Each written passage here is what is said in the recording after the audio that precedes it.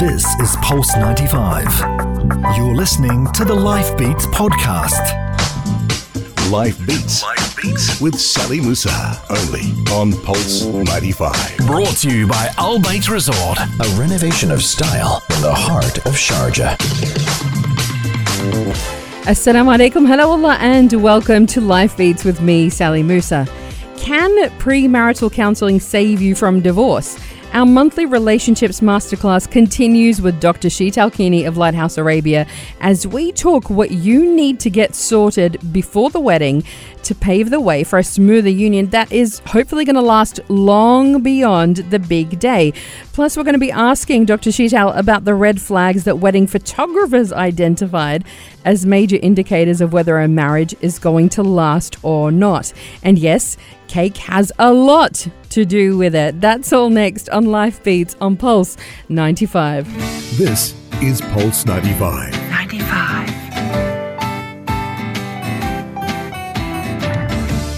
Keeping it local. All day, every day. Pulse 95. Heart of Sharjah. Life Beats with Sally Musa, only on Pulse 95. Welcome back to Life Beats here on Pulse 95. Now, everybody needs to get training and education before getting their driver's license. And yet, when people look at getting a marriage license, relatively few of them receive education about how to establish a successful marriage. Now, experts say that people who are planning to marry need to go in with some kind of education. Psychologists trained in couples therapy who have been studying marital distress and divorce prevention are strong advocates of premarital counselling. One of those experts is none other than Dr. Sheetal Kini, clinical psychologist at Lighthouse Arabia. Welcome back. Thank you so much for having me. It's a pleasure as always. Always good to have you. Now, last time you were on the show, we of course talked about how to find the one. Right. Talking about soulmates, and that was such an insightful conversation. If you didn't hear it, you have to go back to our SoundCloud or Apple podcasts and make sure you take a listen to that. I just thought it was like, wow, there were so many aha moments of, that I wish I'd known. I'm happy now, but everybody needs to think about those things. It doesn't hurt. The extra information doesn't hurt. It doesn't hurt. And if you're still looking for that partner, go back and listen to that. But, today, if you found that person that you think, this is the person that I want to spend the rest of my life with. Right. A lot of experts, including yourself, say premarital counselling is a very good step to take to make sure that the marriage lasts. Absolutely. Why is that? So let's talk about first, what is premarital counselling? Because when we talk about counselling, we think, oh, there's something wrong in the relationship. You go to a counsellor or a psychologist to fix it. But here, nothing has happened yet. Exactly. So what does it mean? So essentially, you're right. The stats are kind of troubling to hear that people typically wait, in fact, 6 years of having distress on average. That's a statistic from the US, by the way. People wait 6 years of distress to actually go and do something about it. 6 years? Yeah, not 6 years of marriage, 6 years of distress in the marriage. Wow. And actually that average might be even more in a place like the UAE or this part of the world where there's a little bit more stigma attached to counseling, which, we are making a lot of strides toward, but we're still sort of struggling with that stigma a bit. But, it's there all over the world. So the issue is that I think marriage is something that people probably sort of think, this should come instinctually to you, just kind of like parenting. Exactly. Where you think it's just going to, magically kind of drop out of the sky, all of this knowledge and understanding about this new relationship, but it doesn't. Right, it doesn't. And I think there's so much wisdom as well through the ages about, people have been doing it without any knowledge, without any training for years and years and years. You don't need a class, you don't need counseling, that can tend to be the idea. Yeah. However, just because someone's been doing something for a long time doesn't mean that that there can't be improvements and there can't be more quality. In fact, back in the day, the average lifespan wasn't more than 35 to 50 years old. It's so true. Now we're talking about we're talking about the 60s here. It's not even that far. Exactly. That far. Back in history as well. People were only expecting to live till about 40. Exactly. Yeah. And now people are living full lives. They're hoping to have longer marriages. And there's also a lot more equality between men and women.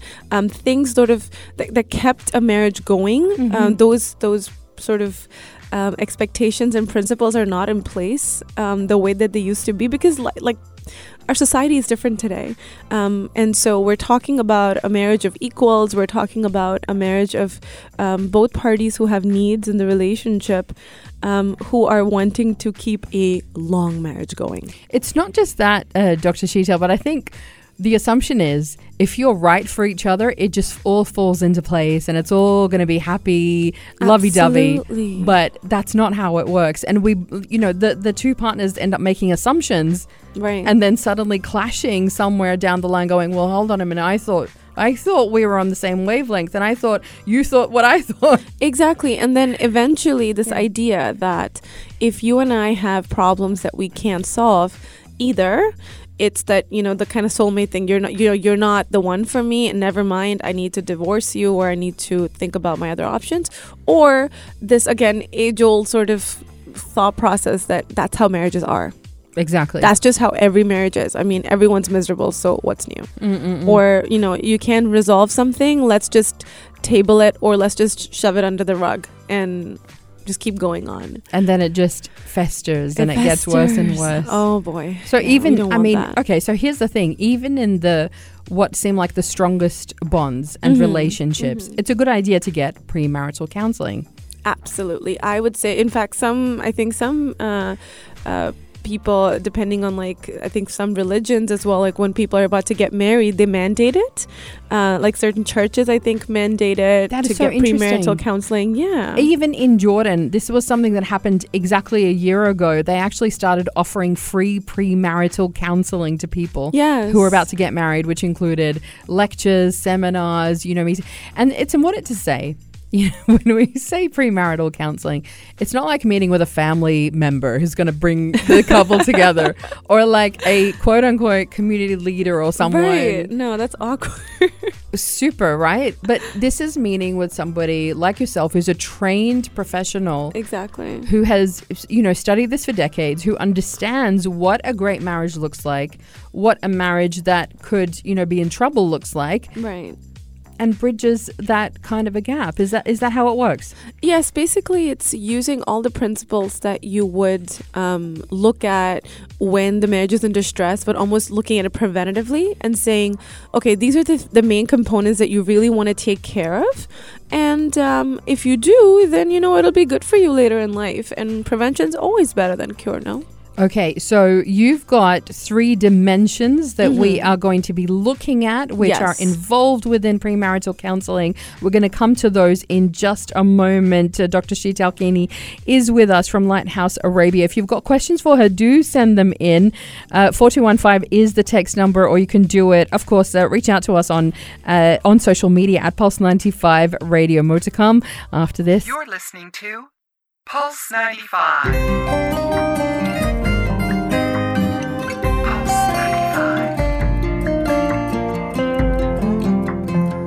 Pulse 95.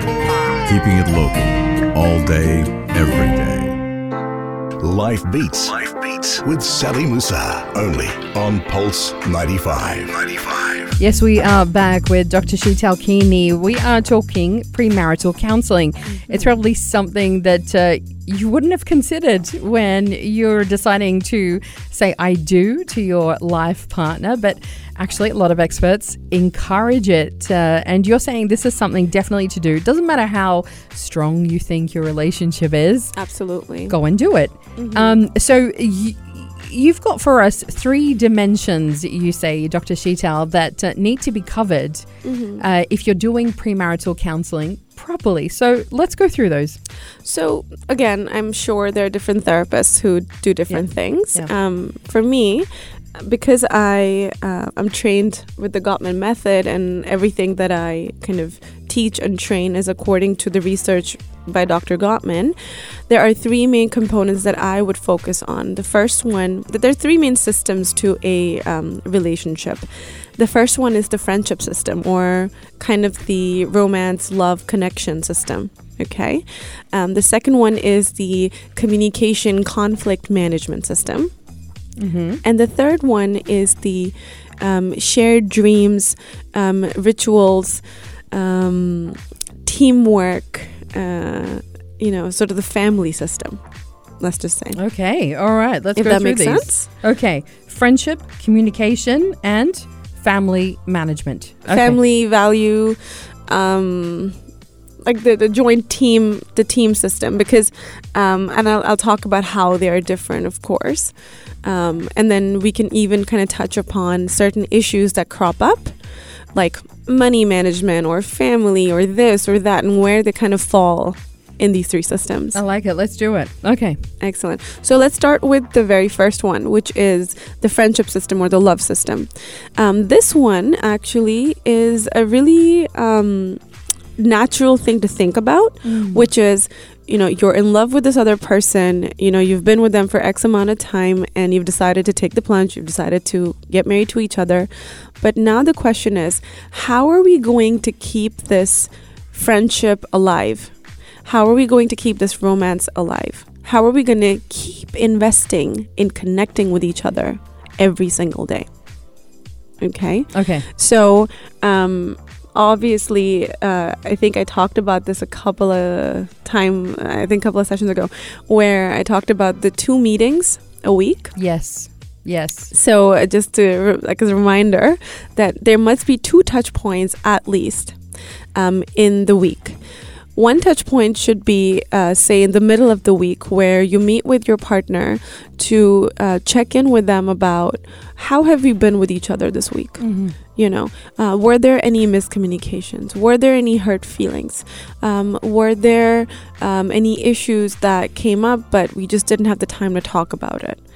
Did I kind of snub you and not realize I was doing that? It's the State of the Union. Exactly. I love that. That's what it's called. But yes, the State of the Union meeting, really. Yes. So just kind of, I see you, I hear you. I want to make sure that we're okay. Are we okay? How often do we really do that with our partners? Yeah. To just kind of stop and say, look, I don't want to take it for granted that you're okay with me and I'm okay with you. Yeah. Because a lot of times that's what happens. We do just take it for granted and we think everything's just moving along fine. Exactly. But there's stuff that's lingering underneath. Absolutely. But also at the same time, you can have moments where it's kind of like you ask, is it okay? And they freak out. They're like, what's wrong? Why are you asking me that? Exactly. And, sometimes I've had a couple say, isn't it bad to keep asking? It's like, are you okay? Are you okay? Are you okay? I said, I'm not asking you to say that every day. Right. But trust me, once a week is actually a really good sort of in-between number. Or framing it differently to kind of say, well, how do you think things are going this week? Exactly. How are you feeling this week? And how are we feeling this week? How are we feeling this week? Yeah, absolutely. So to kind of take a temperature of the relationship once a week.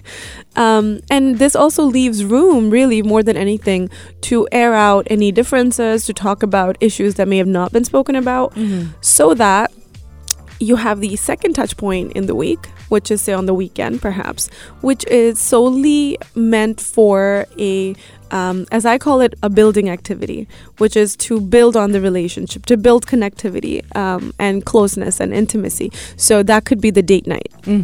So, a very simple principle to kind of introduce to a couple, because they're very much for it. Yes. And at this point, they're thinking, all right, how do we, can we commit to this?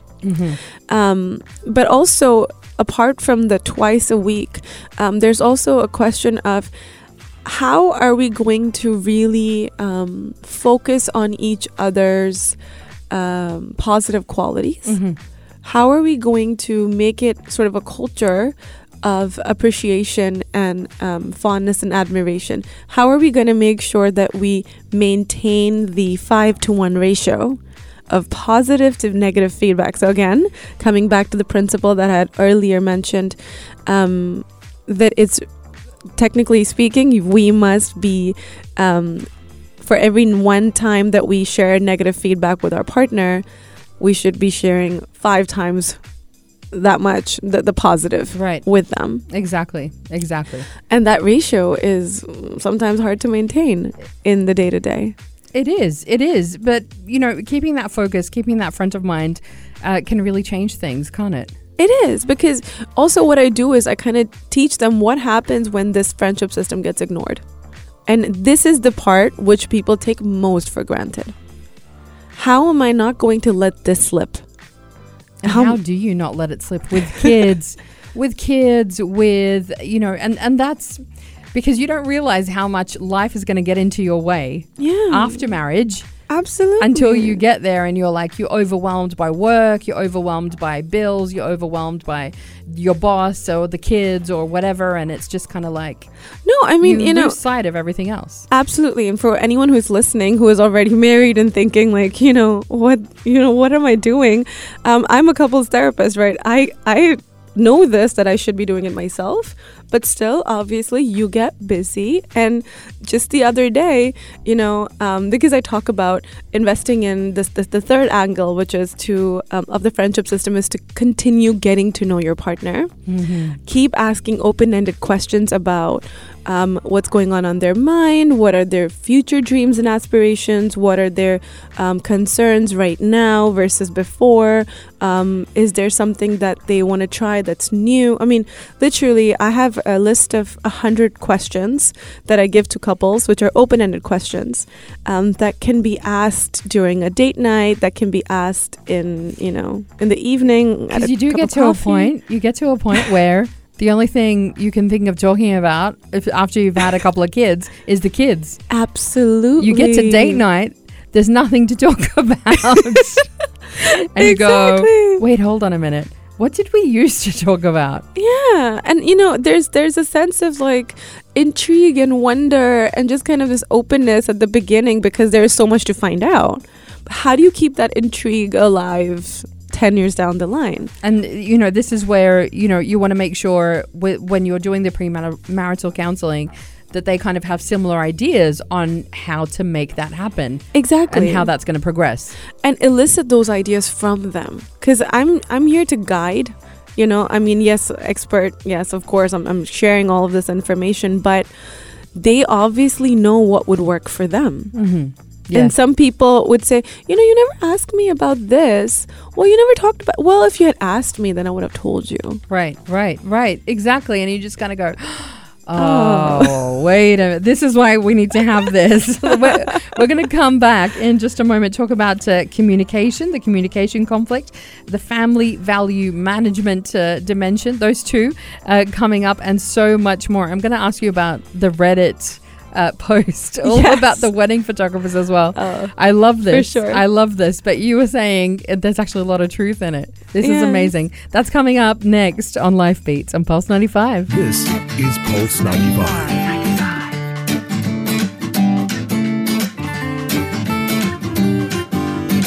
Keeping it local all day, every day. This is Pulse 95. Life Beats. Life Beats with Sally Musa. Only on Pulse 95. We are back with Dr. Sheetal talking why new couples need premarital counselling, and we've been talking about the 3 dimensions that get covered in premarital counselling. Of course, we're talking about something that would be done by a professional, not just anybody that you go to. So we've gone through the friendship, the love system, as you like to call it. The second one is communication. Let's talk about that. Yes. Now, when it comes to communication, I think I could talk for days. It really is the essential one, isn't it? It really is. And so, obviously, when we think about communication, what comes to mind for you, Sally? Tell me. When we talk about communication, it's just being very open with each other. If you're talking about a relationship, making sure that you don't allow the other person to kind of just have to read your mind. You talk about what you want rather than just kind of holding back and thinking, well, he loves me, he should know. Yes. That's what I think about. Absolutely. So bingo, that is one fundamental thing in communication, that you will have to be your own advocate. You need to speak up for what you need in the relationship. Perfect. However, going about that when you have needs that are in direct opposition with your partner's needs, what do you do then? Which we call a gridlocked issue. Versus when you are voicing needs that are not in conflict with the other person's needs, when it's just, sort of something that is a give and take. What do you do when you want to reach a compromise?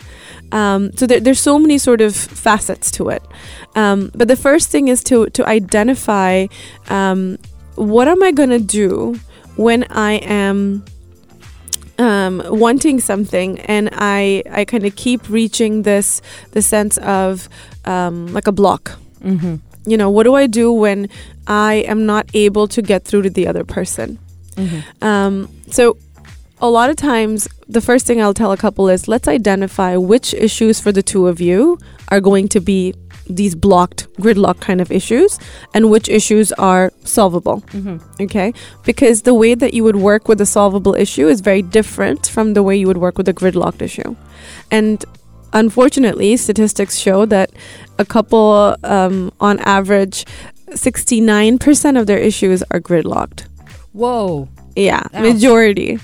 Majority are gridlocked. That's a lot. So yes, and there's a reason behind that, because a gridlocked issue stems from, whenever you want something and you're not getting it, it creates this kind of visceral response inside of you because of the fact that it's hitting upon a value system for you. So, for example, give us an example of what that could be for people. So, the example of a gridlock problem, and this is also a very common issue in marriage that we discuss in premarital forums, is money. So, we have a spender and we have a saver. Okay. And some people will say, no, we're both kind of savers, or we're both kind of spenders, but there's always going to be one person who is more of a spender and one person who's more of a saver. Okay.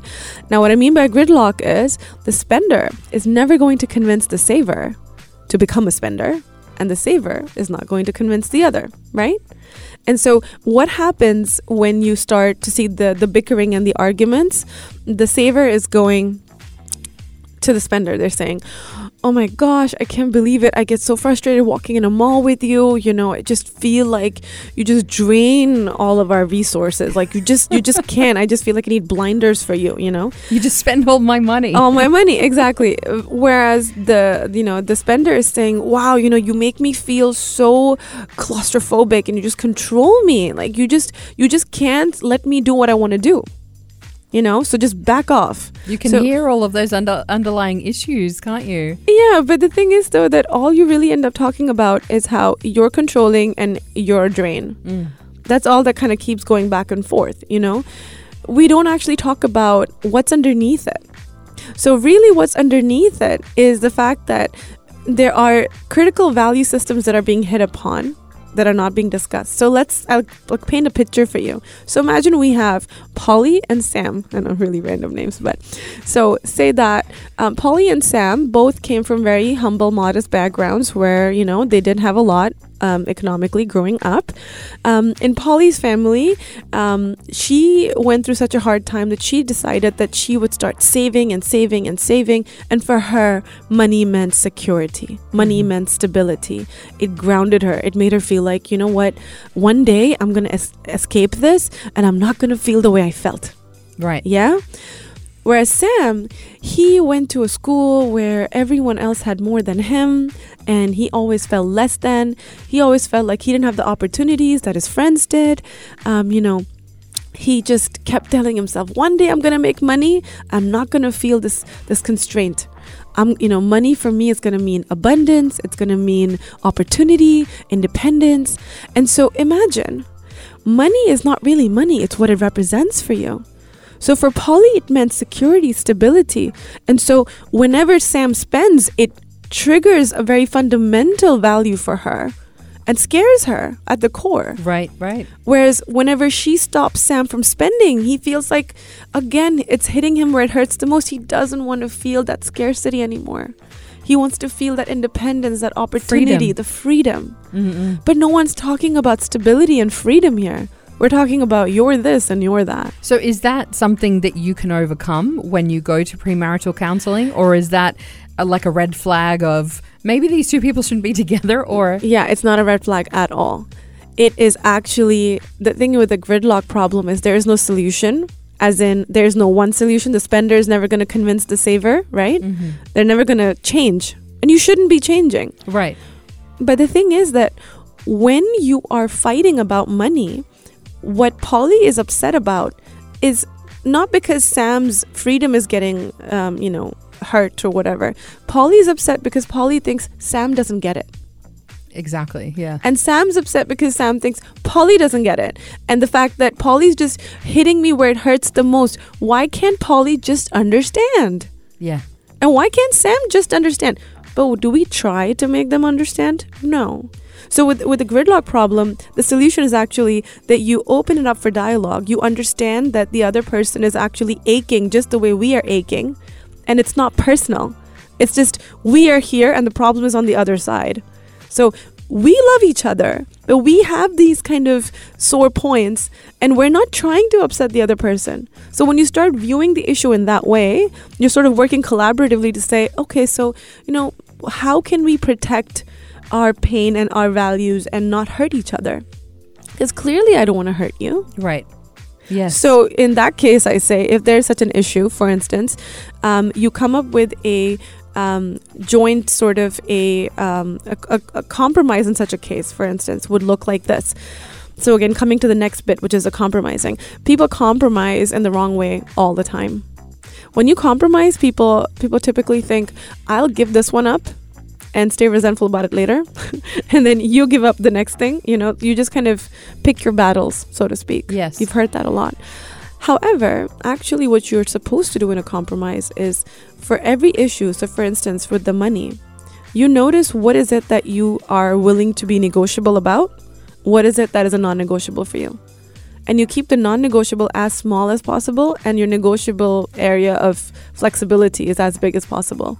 Okay. And then you both kind of present it and say, I'm willing to give on this.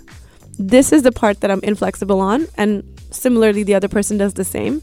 And in a situation like this, what that would look like is, for instance, we'll have a joint account to put towards savings together so that in retirement, when neither one of us has jobs, we're not thinking who saved more and why should I spend for you and blah, blah, blah. Yeah. We have that joint, but then we have a percentage for ourselves as well so that I don't comment on your spending and you don't comment on mine. That it's separate. You do what you need to do with it, and that's it. But it's also together. It's separate, but together. Okay. Yeah, exactly. But then again, whenever there's a gridlocked issue and you come up with one potential solution like the one I just stated, it's actually open to revising every so often. So you say to each other, let's try this out for 3 months. Let's meet again and let's see how it's working out for both of us. That is so important. This is how a compromise should be. It's not set in stone, done, no. People, because, we kind of think, this person that I'm marrying, they're always going to be like this, or they're always going to think like this. Yes. Life changes. You change. You start to think about things differently. You being married to this person is going to change you. Yes. So I love that. I love that you kind of need to kind of go, okay, let's come back and revisit this. Yeah. See how it's working out. See how we feel about it. Maybe our ideas about this particular issue have changed. Absolutely. Maybe we feel a little bit more flexible. Let's put it in our calendars. Yeah. But let's make sure we come back to it. I love it. I love it. So interesting. Family value management. Yes. So this bit is actually about defining the couple as a unit, as a family. Now, that doesn't mean kids. Yeah. It doesn't mean kids. It doesn't necessarily mean kids. Okay. So what I mean by that is the fact that you and I are, you're you and I'm me. Now we're going to become an us. So a lot of times people think, what's the difference in, getting married versus dating, or, you're just in a relationship? Technically speaking, people have certain expectations, certain mindset of what will marriage look like for me. They are extremely fine with certain things when they're in a relationship. When you're my boyfriend or my girlfriend, that's okay. The second you're my husband or wife, suddenly my expectations are different. Why? Because sometimes we do have these perceptions of when we are a team and a unit in that way, things change. So you want to talk about, it's again open-ended to ask the couple, what are your value systems about, what are your expectations about the kind of a husband or wife that you want to be? What are your ideas about autonomy versus interdependence in a marriage? What does that mean? What does that mean to you? Where are we separate? Where are we separate? Dependent on each other? Yes. Does it mean that we're, going to do everything together because we're a couple now? Or can we have separate lives? What is each other's expectation on that? And to kind of have like specific scenarios, I think, as well, that you throw at each other where you go, well, do you expect us to live with your family? Or, absolutely. There are so many different things. There's so many things that come under that. Yeah. So many things. I mean, our day-to-day, what is that going to look like? Our weekends, what is that going to look like? Expectations of friends and people coming over to our home. Right. Do I have to entertain your friends all the time? Exactly. Or do I have to be around when your friends come over? Can I have my own friends? I'm an introvert and a homebody, and I don't want to see anybody on the weekend. How does that fit with you and wanting to go out every weekend? Exactly. Kind of thing? Yeah. Exactly. Yeah. So there's a lot, but the thing is that it's not just about getting hunkered down into individual issues, because that's kind of, people may think that's what we do in couples therapy or couples premarital counseling, but it's also about the fundamental role that you're perceiving for each other. Is there room for separateness? Right. Is there room for, you can still want something that's different from what I want, and that doesn't break the unit. It's okay. Because it's about you growing individually as well. Absolutely. Because yes, we have this thing where, you complete me and whatever and all of that stuff. And and you want to have that union with somebody, and that's very important to you. But you have to have the space to grow individually. Absolutely. And then what does that look like? Exactly. And then there's also the issue of, or the kind of thing about, what is it going to look like when we become parents? Yeah, 100%. Do your expectations Is that not one of the biggest change? things? Yes. I mean, we could do a whole segment on that, but how is it going to look? We need to. This is something you mentioned to me, actually. You said in terms of when couples become parents, that transition is huge. Absolutely. We're going to come back with you, Dr. Sheetal, in just a moment, and we are going to talk weddings. You can what you can see, what you can tell. I know people are going to be checking out the bride and the groom after this conversation. That's next on Life Beats. Pulse 95. You're listening to Pulse 95. Pulse 95. It's Pulse 95. Life Beats. Life Beats with Sally Musa. Only on Pulse 95. Yes, we're back with Dr. Sheetal talking premarital counselling. This is such an interesting topic, and quite frankly, bigger than I thought it was going to be. Yes. There's a lot to cover here, but Hani and I yesterday were talking about this great article from Reddit. Hey, Hani. Hi, how are you doing, guys? How's it going? Very good to have you. Now, yesterday we were talking about, this is amazing because, wedding photographers, the seasoned wedding photographers, right? This came up under a Reddit feed where they were asked about the red flag that they notice after years of photographing couples at their weddings. And 6,000 plus comments on this one, which was brilliant. They were talking about things like how to cut the cake as being an indicator of whether they were going to last on or whether they were going to divorce. Or, being critical of someone at the wedding. And then you post online later on, marrying my best friend and my soulmate. And oh, God, yes. You've seen this. Absolutely. Tell me your thoughts on it. What's interesting is that what they're probably picking up on, and just to say that you're saying, the photographers are saying they can see certain signs and they know the relationship is either going to tank or work. What they're probably catching on are those 4 behaviors, or maybe more of those, dangerous behaviors in a relationship, like the contempt, the criticism, the defensiveness, the stonewalling. I mean, I talked about these the 4 horsemen of the apocalypse, relationship behaviors that will check out the podcast, guys. It's there. Yes. It is possible that you can pick up on this because it's all in the face. Right. It's all in the face, and the fact that as it is, the wedding day is a really stressful event to be at to begin with. It's the biggest test of the relationship before the marriage starts. I think I even said this to you, that a lot of weddings fall apart before they even come together, because people start to realize how different they are, or how much they can't agree to disagree or come to a compromise about things, and the worst parts of themselves come through. Yeah. Because they say, right, if you really want to get to know someone, find out when they're in a tough time or in a really upset situation, and weddings can be very upsetting. Yeah, exactly. All of the planning that is months in advance and goes into it, and you want it to be just right. And exactly. But when you're so focused on the wedding day but not your partner, that says something. I love how one woman actually asked for a refund from the photographer because her husband didn't look very happy, and it ended up that he wasn't very happy in the relationship. Exactly. And the cake cutting and stuff, I mean, it's literally just you're trying to be in sync with your partner and know what they need. Yeah.